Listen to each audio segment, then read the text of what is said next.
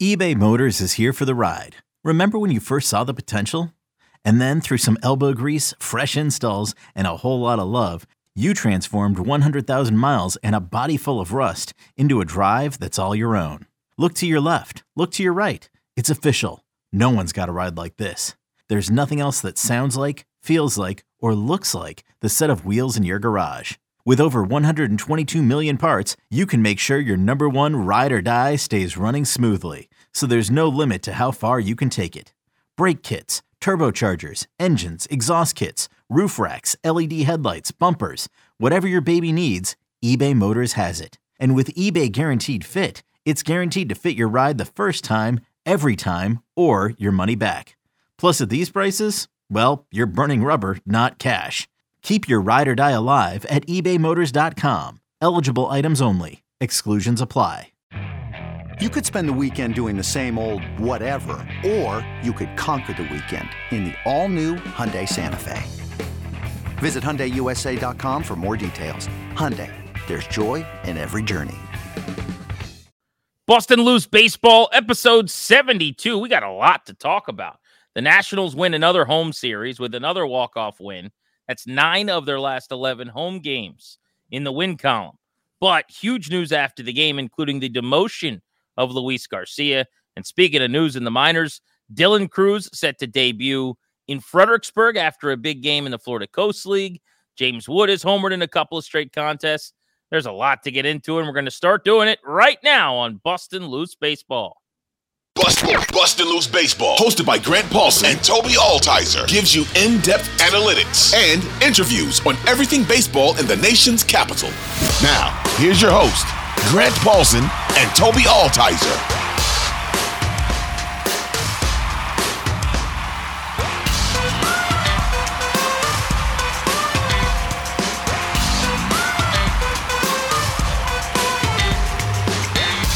This is Boston Loose Baseball, episode 72. Thank you so much for listening to this podcast. Please subscribe and rate and review so that you're notified whenever we post a new episode. We come out with 2 a week, and it would be really, really nice if you left a comment and gave us a 5-star review as well, so we try to grow this sucker.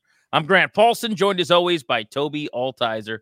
Toby, it's been a crazy last 48 or so hours for the Nationals. You thought after the trade deadline was pretty quiet post Jamer Candelario, maybe we were just going to kind of drift through the week. It didn't work out that way, huh? No, and you see plenty of people frustrated with the moves that the Nationals did not make at the trade deadline, looking at Finnegan and looking at Lane Thomas.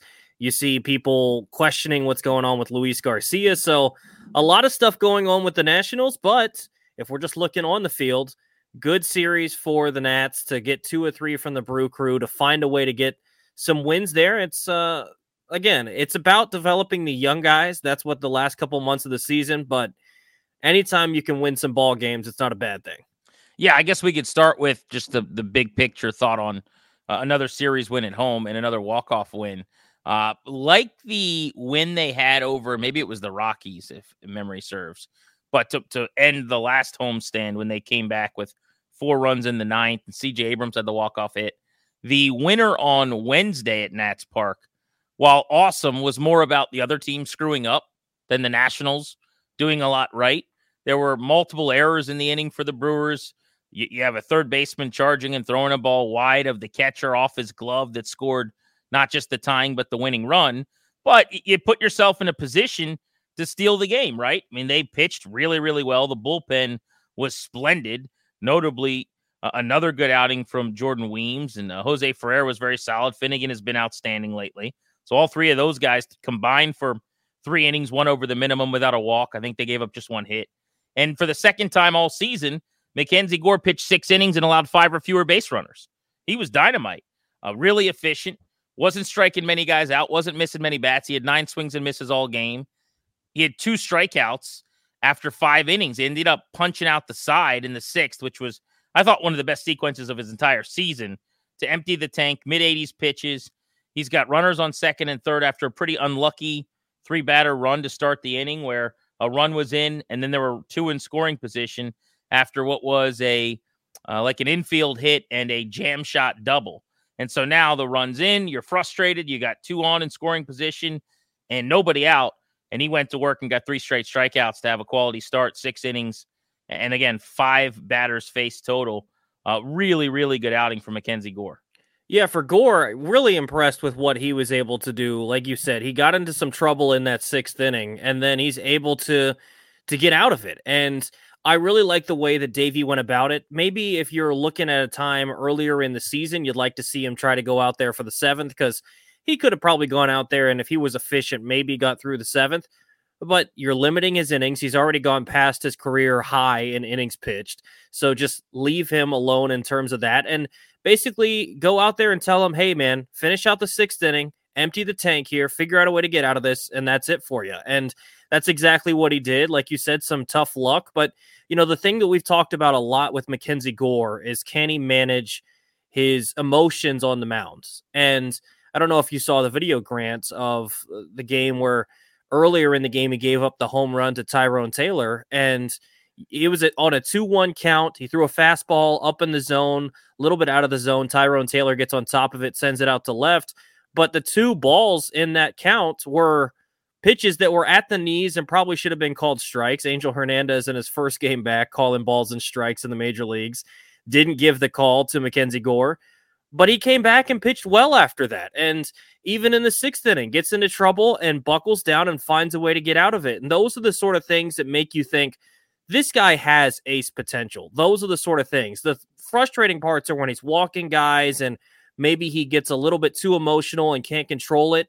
But when you can get into jams like that, like he has done a couple of times this season, and then get out of it, that's really encouraging. And that makes you think, all right, down the road, if he can channel some of these things and continue to mature and become a little more efficient with his pitches, this is a guy that you could see as a number 1 or number 2 starter on a good ball club.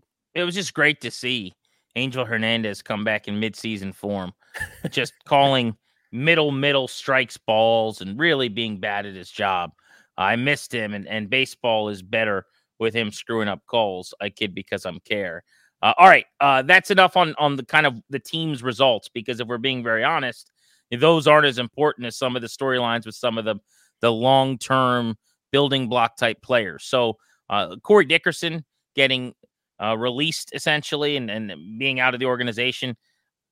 With all due respect to him, he was not having a particularly good year. He was a one-off signing for a one-year plan. That's fine, whatever. Luis Garcia being demoted again. This has happened now every year, pretty much, that he's been in the big leagues. And it feels like, he's been around forever. It's because he has, right? He's 23 now. So he was in the majors at 19 years old, I think it was, in 2020.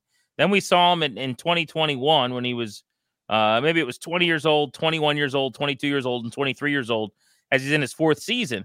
So we've been seeing this kid forever, and he feels much older than he is. So I'm not going to write the book on him just yet. But here's the fact on Luis Garcia. The results have been really, really bad here recently, and it's trending in the wrong direction. I'm not just talking about the last several games where he was 5 for his last 24, hitting 208. That's a small sample. Or the last 15 games where he was 11 for 51, hitting 216. If you look at the numbers in July, he was hitting barely over 215. If you look at his last 30 games, which goes back, through July and into the end of June, because of the All-Star break, it's a 220 average, which isn't maybe demotable, but the OPS is sub 550. I mean, the league average for OPS is around 720 when you're talking on base and slugging. And while he makes a lot of contact and he doesn't strike out a ton, which is good, he does not really walk. So if you're not hitting, you're not getting on base. And the power has essentially disappeared. Whereas we talk about CJ Abrams and Keibert Ruiz finding more power this season and the slug being up substantially. Luis Garcia slugged well over 400 each of the last 2 years, and he's slugging 360 right now. His OPS is lower right now as they demote him than it has been at any point in his career. It was about 670 as a rookie, 686 in his sophomore stint, over 700 last year, and it's 655 right now. So he's not driving the ball and getting ace swings off. It doesn't seem like he's progressing like they need him to offensively. And while he is making a lot of contact, he has given up some of the power to do it, which is the opposite of probably what they have been instructing and wanting him to do. So for all of those reasons, that's why they're demoting him, we could talk about if they should, or whether or not this is a guy that you should be playing every day while you're a bad team playing out the string in the final couple of months. But it's not crazy that he got demoted in the sense that, this has trended in the wrong direction, and it seems like he's lost his confidence at the plate. Yeah, I think this is more so just to try to get some of that confidence back. And the player they call up is Jeter Downs. And part of me wonders if it's this, Grant. They look at it and say, Luis Garcia probably just needs a little stint where he can get things going again. He always does well in the minors, get some of that confidence back.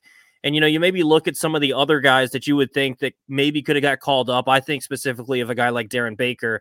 Maybe they could have considered that. There are some other extenuating circumstances with Baker, some injuries and various things. But with Jeter Downs, maybe they're going to just take a look at him for a couple of weeks, try to get him some more regular at-bats up at the major league level just to evaluate things, knowing that at some point Garcia is going to come back up and take that spot. And if Downs does well, then he can hang out around the big league ball club for a little while. Or if things really struggle and things kind of go like they have really all season for Jeter Downs, that's a guy I could see the Nationals saying, hey, we took a shot, didn't work out, adios. So, we'll see with Luis Garcia. I know some people are really frustrated about it, and I think it's understandable that you could be frustrated that, we just talked about this leading in here, that this last couple of months of the season are going to be about the young guys. It's about developing them. It's about giving them at-bats.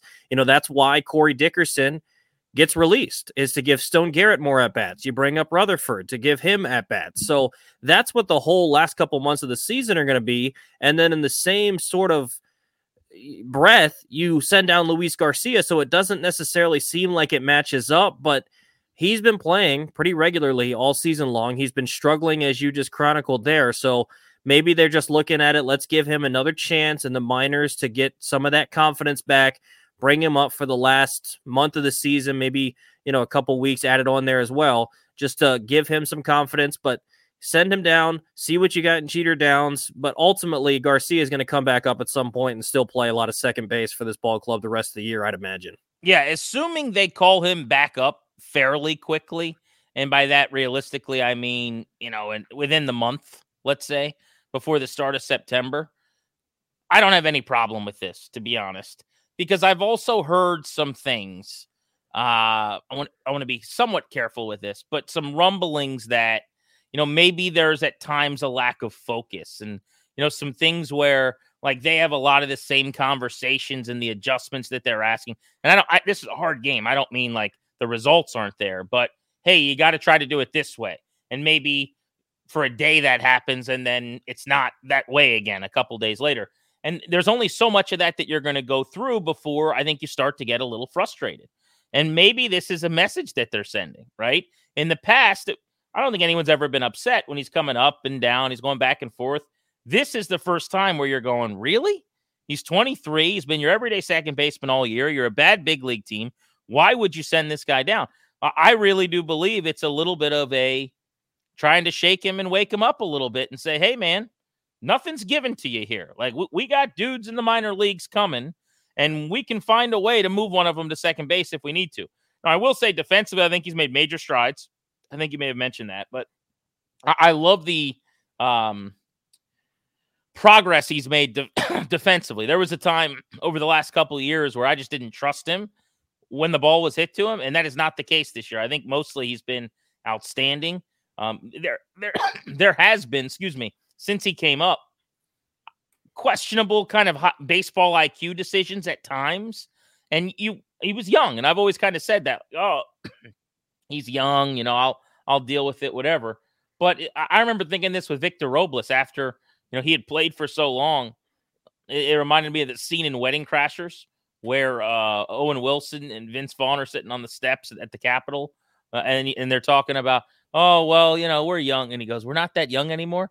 Like at some point, I think I saw he had 1,100 plate appearances now in the big leagues. So yeah, he's 23, but at some point you got to start putting it together. So my hope is he goes down, gets the message, has some success. You made a good point. He has pretty much always thrived and hit pretty well in the minor leagues. Maybe he starts to string some games together at Rochester, and then they call him up, and he never goes to the minors again. That's the hope, right? Yeah, and I think to your point, Grant, with the not sticking with maybe an approach or something they want, I think the easiest thing you can go back to is at the end of May, he had the 6-hit game against the Kansas City Royals, goes 6 for 6. Very impressive, right? I forgot about that. Shooting the ball the other way, looking great. And then he went hitless the rest of the series in 10 plate appearances. And it seemed like he completely abandoned what he had done in those 6 plate appearances the game before, where he got a hit in every single one. And I think that's kind of what you've seen at times with Luis Garcia. Maybe they're working saying, hey, man, go the other way with some things. You're at your best when you're going, up the middle the other way. And maybe he does it for a game and he goes 2 for 5. And then the next day he's 0 for 5 with 2 strikeouts because he's trying to pull the ball again. I think it is about sending a message to an extent, because there have been times when Luis Garcia has been a very good ball player this year, and it just hasn't been the case the last couple of months. But, if you send a message and say, hey, man, look, like you said, you're not going to be guaranteed to be the starting second baseman for this ball club. So don't get that in your head. You're going to have to work. You're going to have to grind. When we try to instruct you on things, we're trying to help you out. And so we'll see. I think, he can still be the everyday second baseman for this team. I think you've seen that at times this year. You mentioned the defense. It's improved a whole lot. So you have confidence that he can at least play defensively a lot better than what he's looked like in the past.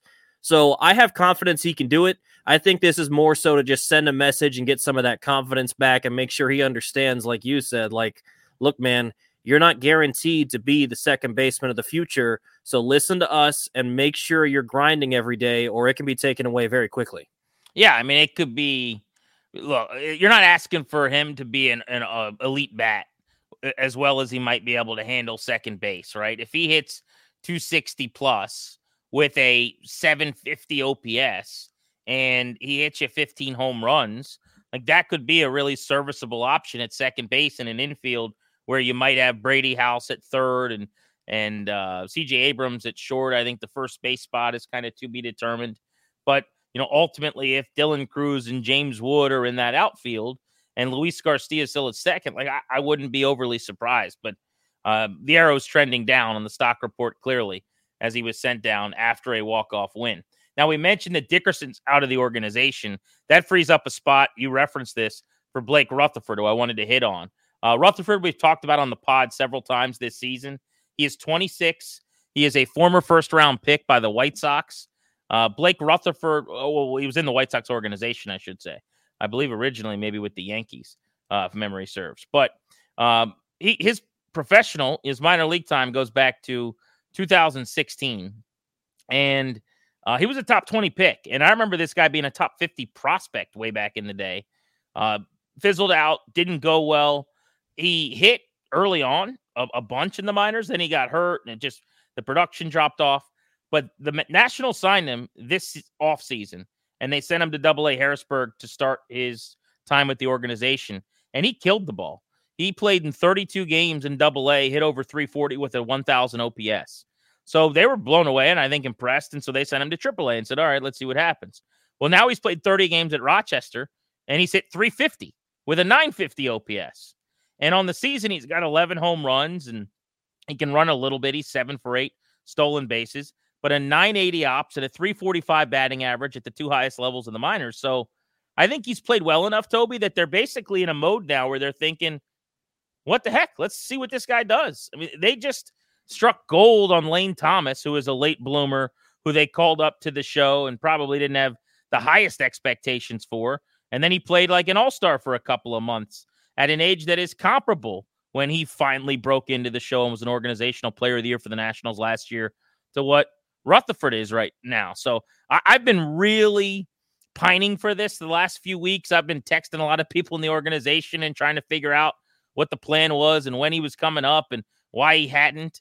But I'm excited about this. I don't have delusions of grandeur. I don't think this guy is going to be a future all-star, or frankly, I'm not even sure that he'll be a starter for the Nats in the outfield, next year or the year after. They got a lot coming in the outfield. But I do think in terms of the next couple of months of this grind at the end of the season, I will put this as in the pile of things that I'm most excited to watch. Yeah, and I think that they're going to plug him right into that Corey Dickerson role where he was platooning with Stone Garrett. I think this is a twofold thing. They don't want Stone Garrett to be going out there against right-handed pitchers because I think they understand what he is. Listen to the platoon splits for Garrett this year. Against righties, 238, 323, 321, 644 OPS. Against lefties, 265 batting average, 336 on base, 510 slug, 846 OPS. So clearly a very good player against left-handed pitching. And so you bring in a guy that's a left-handed bat that, similar to what Dickerson was doing. And this is what Rutherford's done against right-handed pitching in the minors this year. 351 batting average, 391 on base, 618 slug for an over 1,000 OPS. So I think what you're going to see is left field is going to be similar to what you were seeing with Dickerson and Garrett, and they're just going to platoon righty and lefty depending upon who's on the mound. And I think this works in both players' favors. Rutherford's going to face righties almost exclusively, and even if he starts against a righty and they bring in a lefty late in the game, they'll just pinch hit Stone Garrett. And I think it's good for Stone Garrett as well. I think both of these guys are going to realize, this is kind of their role, especially Stone Garrett. You brought this guy over. He's played in the majors the entire year, really, and, we were pining for more playing time early in the season, and now he's getting it. And I think they're seeing what he is, and they're just going to kind of platoon him against left-handed pitching, and you work that with Rutherford now for the rest of the year against right-handed pitching, and I think it works out perfectly for both guys.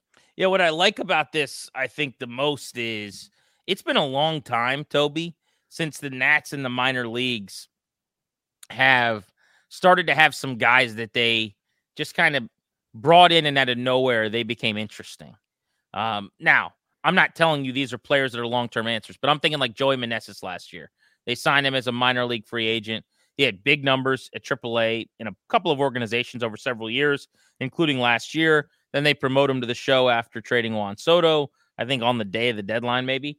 And he, of course, carried him for the final couple of months. Now you've got Rutherford, who these might be, 4A types. I mean, Meneses, I think, has proven this year that he's a major league offensive player. He just doesn't have a position and he's a DH. But maybe Rutherford similarly proves I'm a major league baseball player. Now, am I a first division starter? Am I going to play 148 games for a 99 win team? Probably not. But it has been a while since they have not developed, because these guys are, in Meneses' case, he was about 30. Rutherford's case, he's 26. But just gotten to a point where they've had players like this in their system they could call up.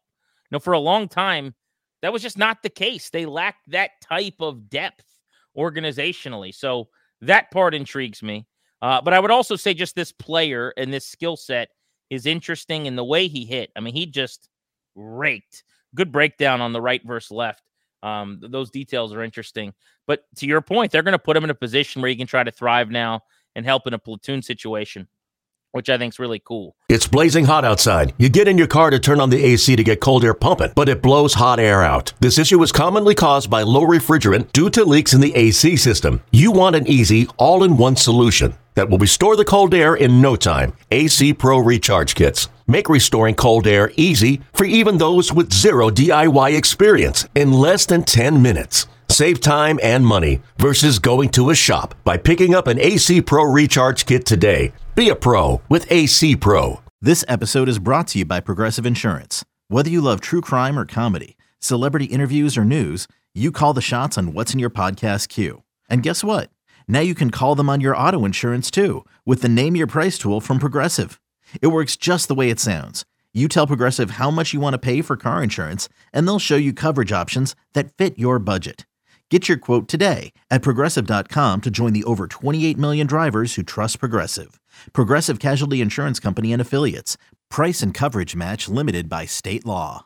Bang, zoom. Let's dive into some other things in the minor leagues. Got to start with Dylan Cruz. Dylan Cruz is going to make his debut in what I'll say like his full season baseball in A-ball with the Fredericksburg Nationals on Saturday. So if you're listening to this pod when it drops on Friday, we're taping on Thursday night. This coming weekend, Saturday, is when he's going to make his debut. If it's already Saturday, you should check the box score and see how he fared. I cannot wait. We're going to go a little show field trip. Are you coming down with us, by the way? Yeah, absolutely. Couldn't miss it. We're piling in the car with my kids. We're headed down 95. Yeah, they got to go see Gus, and Toby's got to go see Dylan Cruz. But what happened was it was interesting. So Cruz made his debut as a professional, like all together after several days of trying to get in some shape and hadn't played baseball in a little while post-draft. They had him at the facility. Then he played one game in the complex league. He had 3 at-bats. This was today. This was Thursday. 3 at-bats. He saw 3 pitches, and he had 3 hits. He had a double and 2 singles. He was first pitch swinging 3 times and had 3 hits. Having seen the video, the double was to right center. The first single, I think, was in the 5-5 hole, and between short and third. And I'm pretty sure the other knock was like right back up the box. So he saw 3 pitches and had 3 hits in his debut.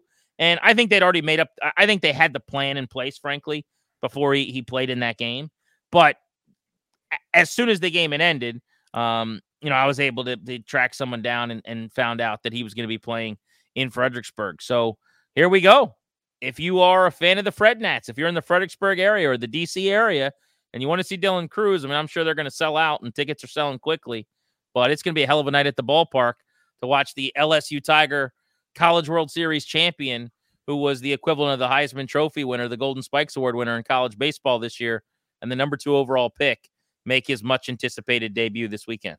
Yeah, I mean, if you get the chance, go down there this weekend and see him Saturday and Sunday, because they go on the road for their next series and they'll come home for the next series. But at this point, Grant, I mean, I don't know how long Dylan Cruz is going to be in A-ball. I would expect at some point in the near future he ends up in Double-A as well. So, I mean, unless you want to drive up to Harrisburg, if you're up that direction, maybe you want to go see him at Harrisburg when he gets up there. But if you're in this area, you want to go down to Fredericksburg and see this guy, because this is the future of the Nats. You've had the opportunity to see James Wood when he's come down here to Bowie, and, he's hit a couple of home runs. I'm sure we'll hit on that in just a couple of minutes. But Dylan Cruz, James Wood, Brady House, those guys are the future of this franchise. You get a couple of the guys in the major leagues, but those 3 in particular, I think, are going to be real big impact players for this organization going forward. And finally getting to see Dylan Cruz, this guy that just tore up the SEC, like you said, the Golden Spikes Award winner. That guy's a Washington National. I don't think we can just let that, it's not something that you can breeze over. Like, that guy is going to be wearing a curly W for a long time for this organization. So it's a good thing to see, and excited to see him in Fredericksburg. Yeah, it's still kind of stunning they got him at number 2, because he came into the season, he ended the season as well, the best player in college baseball. And I mean, we were all over Skeens, and we talked for hours on this pod about how exciting it would be if they added him. But typically the best bat in the country, when that best bat is pretty special, goes 1-1. And it didn't happen this year. And then the Nats are the beneficiaries in adding 21-year-old Dylan Cruz. We've talked a lot about him, but just kind of to remind people about Cruz, most batted balls over 100 miles per hour in college since 2020. His first 2 years, his max exit velocity was 115, and his 90th percentile exit velo was 108. He actually took Skeens on in the game the year before he transferred to LSU, and he had a 413-foot home run off of him. Had exit velocities of 111 and 109. I just like how he handled velo. My favorite stat about him, I think every time he comes up, I try to bring this up for people who haven't heard it or new listeners. He had 53 plate appearances at LSU that ended with velocities of 95 or more. Chase Davis, who was drafted out of Arizona in the Pac-12, and Brock Wilken out of Wake Forest in the ACC, had 5 and 6 respectively. Again, plate appearances that ended at 95 plus. And what that means, Dylan Cruz had 53. They combined for 11. He just faced better pitching. He just faced, the best college pitching in the country, and got on base in every single game that he played in this season. There was not one single game where he took an 0-for without a walk and didn't reach base. The model of consistency, the contact is loud. I think initially it's going to be mostly doubles and on base, and the power is going to come. It's not a traditional power swing. There's almost some controlled violence that's Bryce Harper-esque, in my opinion, in his swing. Talking to people who have been around him now and seen him cut a bunch. You remember Bryce, you'll know what I'm talking about, where it almost, if you slowed his swing down, it looked like a controlled, angry swing. Dylan Cruz from the right side has some of that. But he had 71 walks against 46 strikeouts this year, slashed 426, 567, 713. It's a long track record of success. National Freshman of the Year, set a record at LSU with 18 home runs, then hit 22 as a sophomore before solidifying himself as the best bat in the country this season. But yeah, as you said, I take pride in this too, man. I could hear the excitement in your voice. Like, he's a national, and it's cool. We'll see his first game in Fredericksburg. But how about that debut in the Florida Gulf Coast or the Florida Coast League in the FCL? 3 pitches, 3 hits. I don't think I've ever heard anything like that.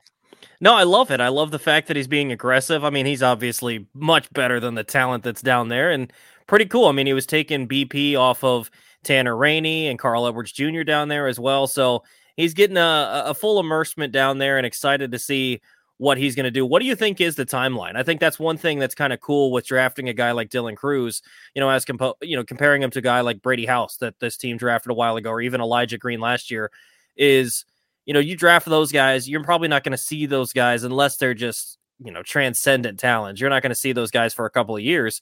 There's a realistic timeline, Grant, where you could see Dylan Cruz wearing a curly W, playing at Nationals Park with the big league club by the middle to end of next season. So I think that's exciting for people that are Nationals fans, because sometimes it's hard, let's be honest, with, prospects. We cover them all the time, but, that casual fan that just kind of sees on draft night, like, oh, they drafted this dude, I'm not going to see him for 5 years. Those sort of things happen, but I don't think that's going to be the case with Dylan Cruz. So what do you think is going to be the timeline that he could get up, and be with the big league club?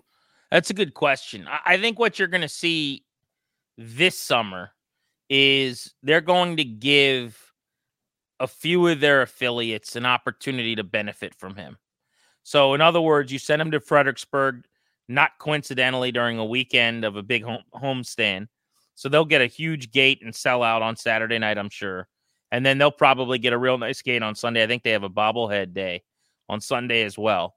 So those 2 games before he hits the road, maybe he's there for the next homestand when they come back after a week on the road. I'm not sure. But I would think then they'd send him to Wilmington, to A+ ball.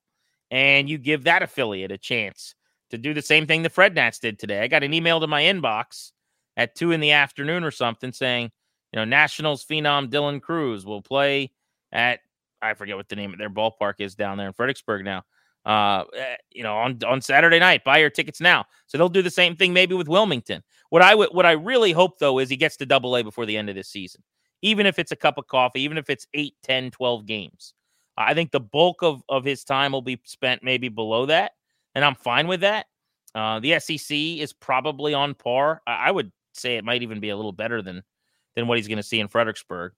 Certainly the good pitching is maybe better than he'd see in Fredericksburg, but maybe somewhere between that and Wilmington or close to, A+ level baseball probably.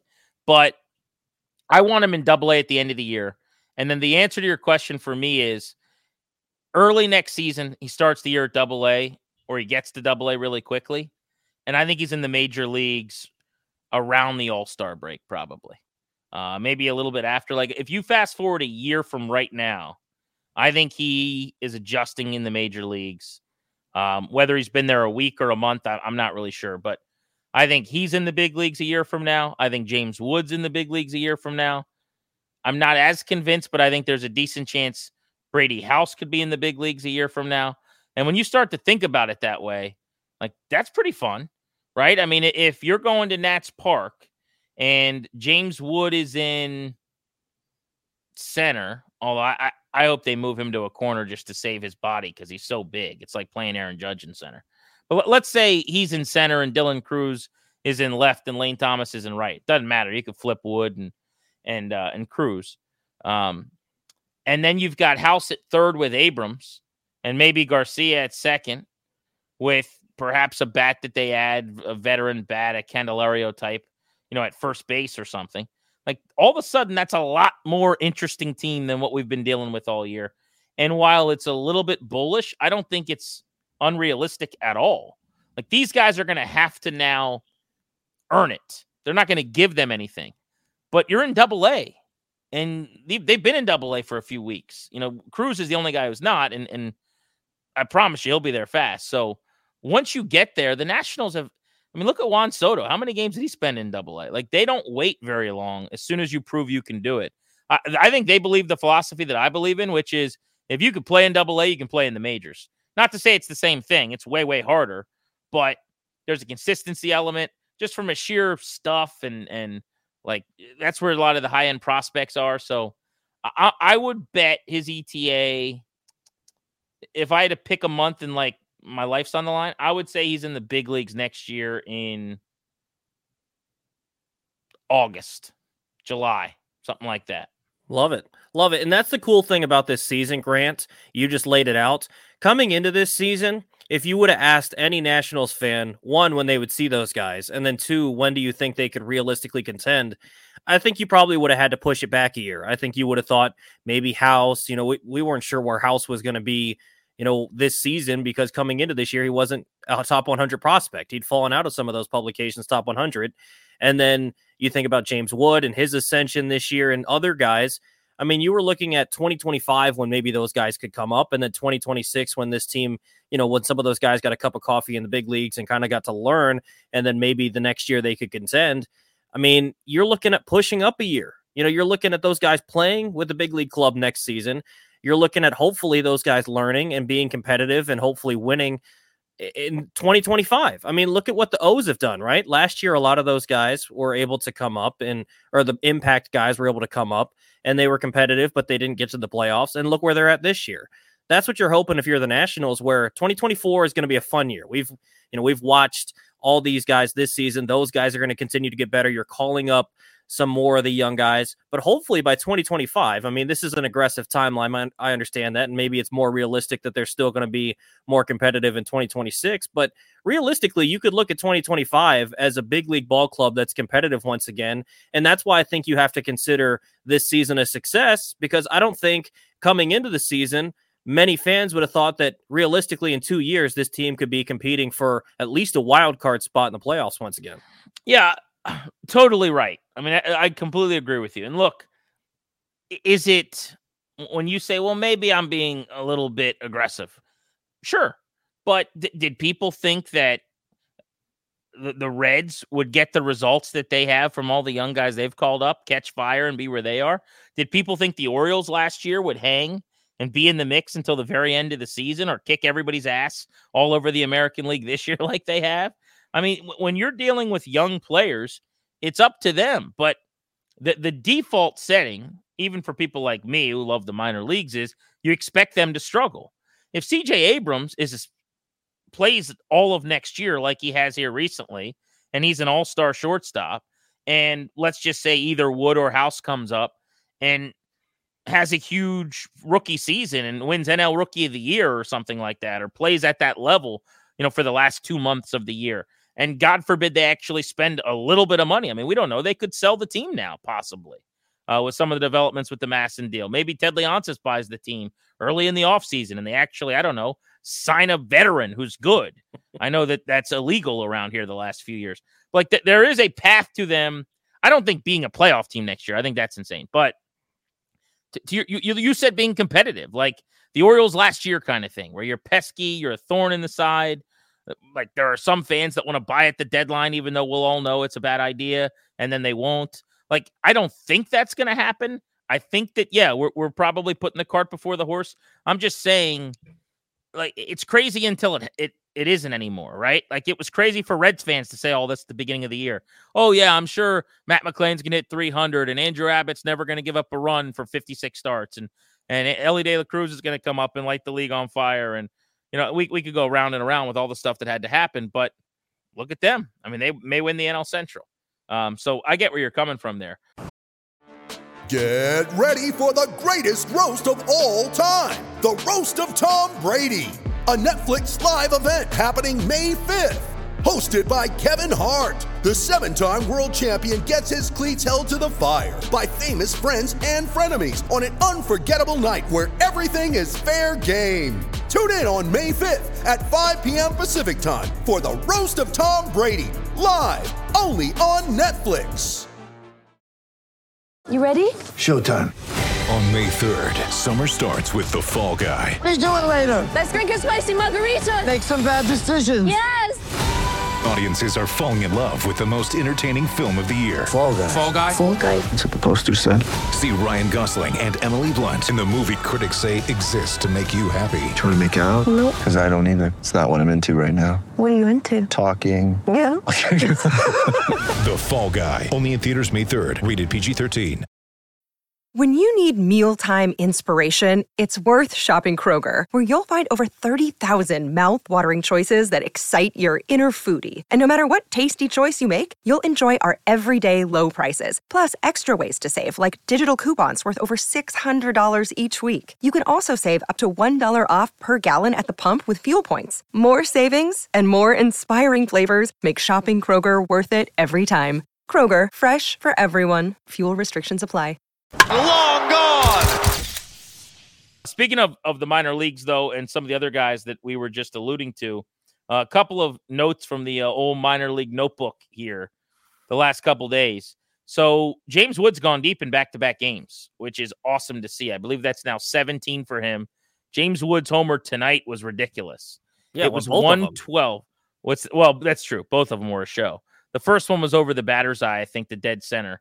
Did you see a distance on the one from yesterday, the Wednesday homer? I didn't, but that's got to be at least 420, 430. I would think, yeah. I was going to say 415-ish, but maybe more. The one tonight, though, I guess they just had the TrackMan going because we had it from the broadcast. I believe I saw 440 plus and 112 miles per hour. And it was the biggest no-doubter in the history of no-doubters. It was so hilarious. Went over a building behind the right field wall. Such a show. Now, I think he struck out 3 other times in the game, and there's still a lot of strikeouts for James Wood right now, which is, again, if you go back a few months ago, one of the things I said that I really, really liked was I didn't think there were huge holes in the swing or that he'd be a huge strikeout guy despite his size. And the strikeout rate, I haven't looked at it, but I bet it's creeping up to it's got to be over 30% at this point, which is really, really high in the minor leagues. Not ideal, but I'm not worried. Like, he makes really hard, loud contact. When he's going good, he's going to left center. You've homered now in a couple of games in a row, a lot of doubles. He's playing at Double-A. He's young for the level. He's going to have to make an adjustment, all these things. But I also, when we talk about this all the time, he has long at-bats. He sees a lot of pitches. He's often striking out 2-2, 3-2. It's not like he's having 3 and 4 pitch at-bats where he's overmatched. That just doesn't happen that much. I'd almost like to see him more aggressive earlier in counts because I think sometimes he just looks at too many pitches, gets deep into counts, and now, pitcher's got you 2 strikes and you're in defense mode. But I'm burying the lead. The story is he's hit 2 unbelievable home runs the last couple of days, Toby. Yeah, and I was talking with our guy Adam Pohl after one of the games at Bowie, and he was talking about how Gunnar Henderson, coming from Double-A to the majors, was talking, maybe I got to swing a little bit more in major leagues just because the pitches, I'm not always going to get the perfect pitch to swing at. And, that same sort of thing could be said for, James Wood going from high A to Double-A. You're not going to get the perfect pitch to swing at every time, so stop waiting for it. Sometimes you just got to put, a decent pitch to swing at and play and make something happen. And I think, the more he gets a little bit more aggressive with it while still having a good eye, I think that can improve maybe some of those strikeouts. Instead of waiting to the 5th pitch of an at-bat, hoping he gets a meatball, maybe take that second pitch that's a little bit on the outer half and, swing it to left field and just try those sort of things. But I think that comes with maturity. But good to see him. He'd gone on a little bit of a dry spell. Good to see him hit a couple out of the ballpark and show us again why he's one of the top 5 prospects in baseball. Yeah, and I should point out, I think I shortchanged him. 18, not 17 home runs now on the season to go with his 14 steals and an OPS that's over 870. So if you were just to, beginning of the season, knowing what a big year this was for James Wood, if I was to have told you on opening day of the minor league year, hey, August 3rd, James Wood's going to be 20 years old. He's going to be in Double-A. He's going to have 18 home runs and an 870 OPS this season. You're taking that sight unseen, unequivocally. There's some things you can clean up and iron out, no doubt about it. And he will, I think. I bet big time on this guy and on this player. But back-to-back games with a home run is kind of the story here. Is the power, to your point, is showing up. And after a few weeks where he wasn't driving the ball and coming up with the big extra base hits, and there was a lot of 0 for 3s, 1 for 4s, strikeouts piling up. Seeing those results is a really, really good thing for the Harrisburg Senators. The guy who's been absolutely on fire for Harrisburg is Trey Lipscomb. Lipscomb's a 3rd-round pick last year out of Tennessee where he played for the Volunteers in the SEC. 3 hits again today. He went 4 for 5 yesterday with 2 home runs. He went 3 for 4 today. He's now hitting 320 in Double-A. Wow. I mean, he got drafted last year, college player. He's on a heater, so this is not necessarily like what it's going to be for him all the time. But he's now for the season up to 284 with a 767 OPS. So his ops this season in 92 games. Now he has played some of his time this year at A+ ball, but it's basically it's very similar to where James Wood's been, right? Wood was a high schooler 2 years ago. Lipscomb's 23 years old, 3 years older, and played college baseball, so much more mature and seen better pitching as an amateur. But I just bring this up to say, like, they were both at Wilmington. They're both in Harrisburg, and he's basically got the same OPS this year as James Wood. He's got 12 homers total in his career because he's got 11 this season after homering in his 23 games and his 100 at-bats last year and hitting about 300. Last year, I saw him several times at Fredericksburg, and I really, really liked the bat.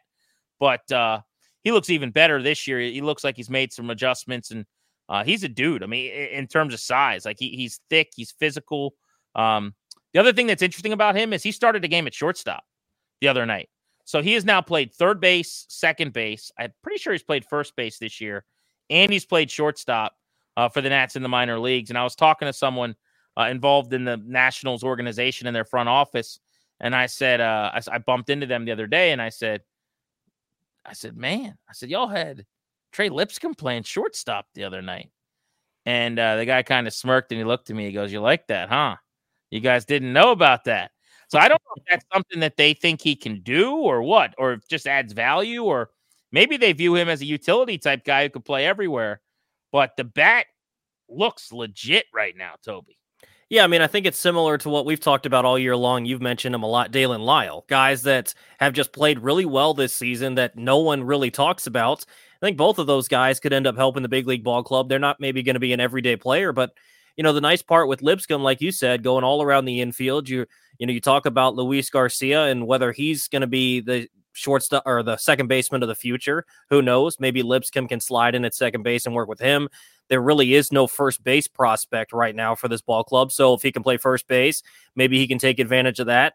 I mean, he's going to have to probably work somewhere on that right side of the infield with Abrams being the shortstop and House being the third baseman of the future. So it's nice to have some versatility from him, as well as that bat has really exploded this year. So hopefully he can continue it. But, every single time it seems like you go on Twitter right now and see the Senators tweeting something out, it's Trey Lipscomb. Yeah, which is funny because he's in a lineup with James Wood, Robert Hassel, Brady House.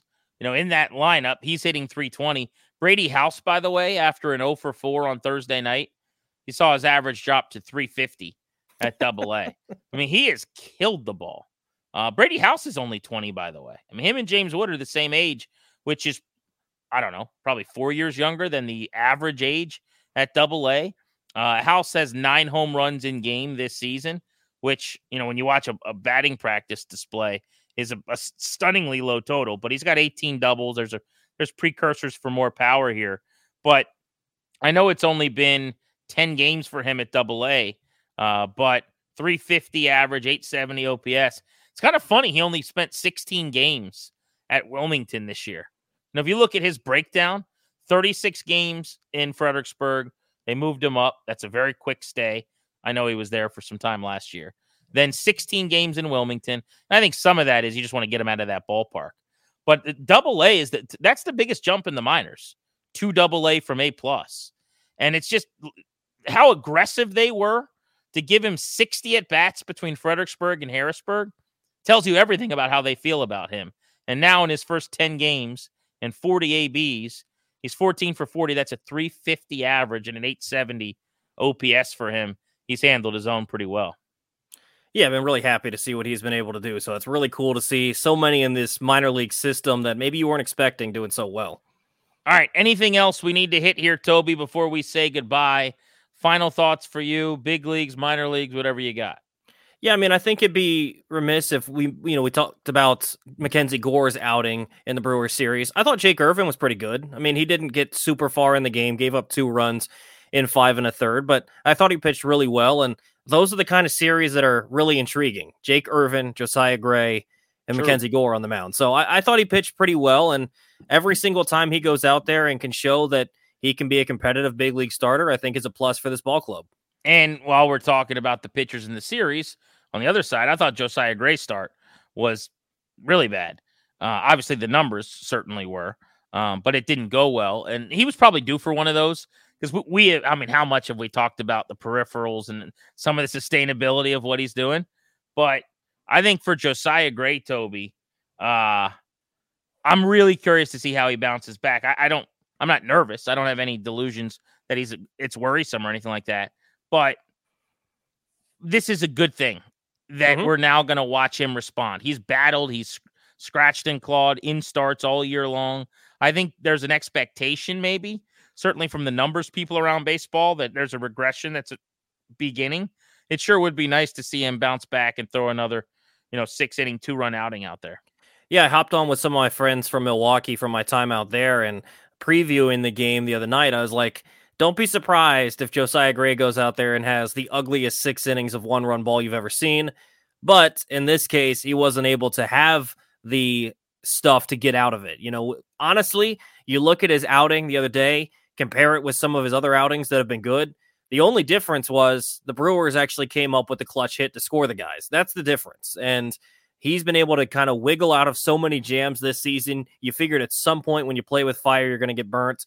He got burnt against the Brewers, but I'm confident that he's going to bounce back. He's had a couple starts before where, he's struggled just a little bit and then figures it out the next start. So you'd love to see him be more dominant, but we've talked about this all year. This is why you love Josiah Gray. Every single time he takes the hill, it's a battle. It's not going to be the prettiest thing ever, but more than likely, he's going to keep your ball club in the game going into the late innings, and you got to love that about Josiah Gray. Remember, spread the word on Bustin' Loose Baseball. We give you 2 pods every single week, deep dives into the minor leagues, break down what's going on at the big league level, all the big storylines with the club that you care about. Please subscribe, rate, review, and text and tell a buddy that if they like the Nats, they should be listening to this podcast. Really appreciate everyone checking us out. For Toby and producer Darius Dameron, D-Daddy as the kids call him, I'm Grant Paulson saying so long, and until next time, enjoy Nats baseball.